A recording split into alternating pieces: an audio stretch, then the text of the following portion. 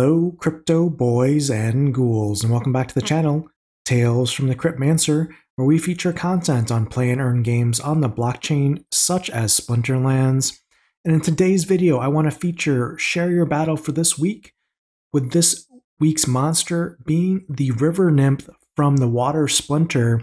Now, the River Nymph is a Chaos Legion card. It's 4 mana at the highest level, so at Diamond and Champion it's going to do 2 magic damage with 3 speed, has 4 health, so stats aren't super powerful for 4 mana, but its abilities and its kit as a support monster are actually quite strong. It has Cleanse, Amplify, and Swiftness as its supporting abilities, and this card is really a strong card for the Water Splinter, and we're going to talk a little bit about how this card can best be used. Now, the Cleanse ability, it works really well with Bakjira, for example. If you don't have a Kelp Initiate, this gives you your critical Modern League Cleanse for your tanks, or if you want to keep something like a Merdali Guardian and a Demon Shark combination working strongly, you could look at the River Nymph and the Cleanse. Now, the Amplify is great. It's going to amplify things such as Magic Reflect, Thorns, or Return Fire. So there definitely are instances where you'll want to bring River Nymph because it is one of the rare Amplify abilities on the modern Water team outside of neutral. And then Swiftness obviously is always a great support ability because it gives you that extra speed that something like Kelia or Lux in a mirror match will give you a difference there in your attack order. Now, this battle that I want to feature here for this week, highlighting the value of the River Nymph, is actually a dragon battle using water monsters. It's actually using Thispa here, so we're taking advantage of the speed meta. We have our Phantom of the Abyss in the 1 position here, coupled with a Reflection Shield with Slow with Venator Kinjo.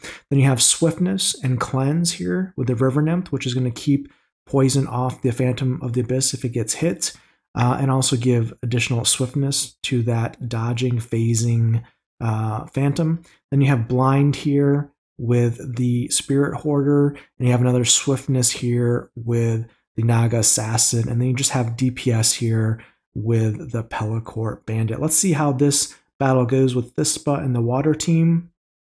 Again, our focus here with the River Nymph is to get that swiftness and that speed to the entire team here with the Enrage rule set to keep Phantom of the Abyss dodging pretty much for the entire battle and holding the line here. So we get a backfire from Naga Assassin. We lose our blind with the Spirit Hoarder there from the Deep Lurker.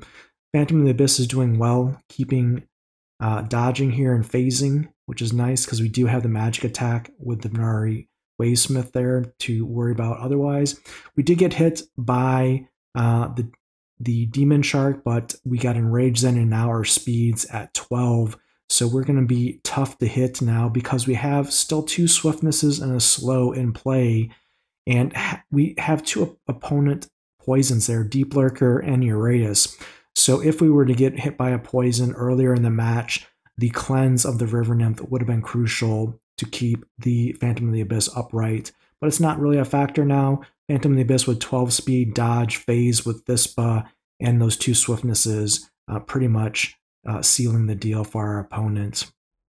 So in this particular case, we saw how the synergies, the support abilities of the River Nymph came into play. Again, the swiftness being key for a speed play, the Cleanse being a backup support ability.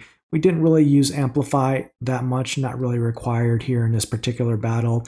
But for example, if you had swapped out the Phantom of the Abyss with a Coral Lurker with Thorns, that would have been an equally viable strategy at higher mana levels.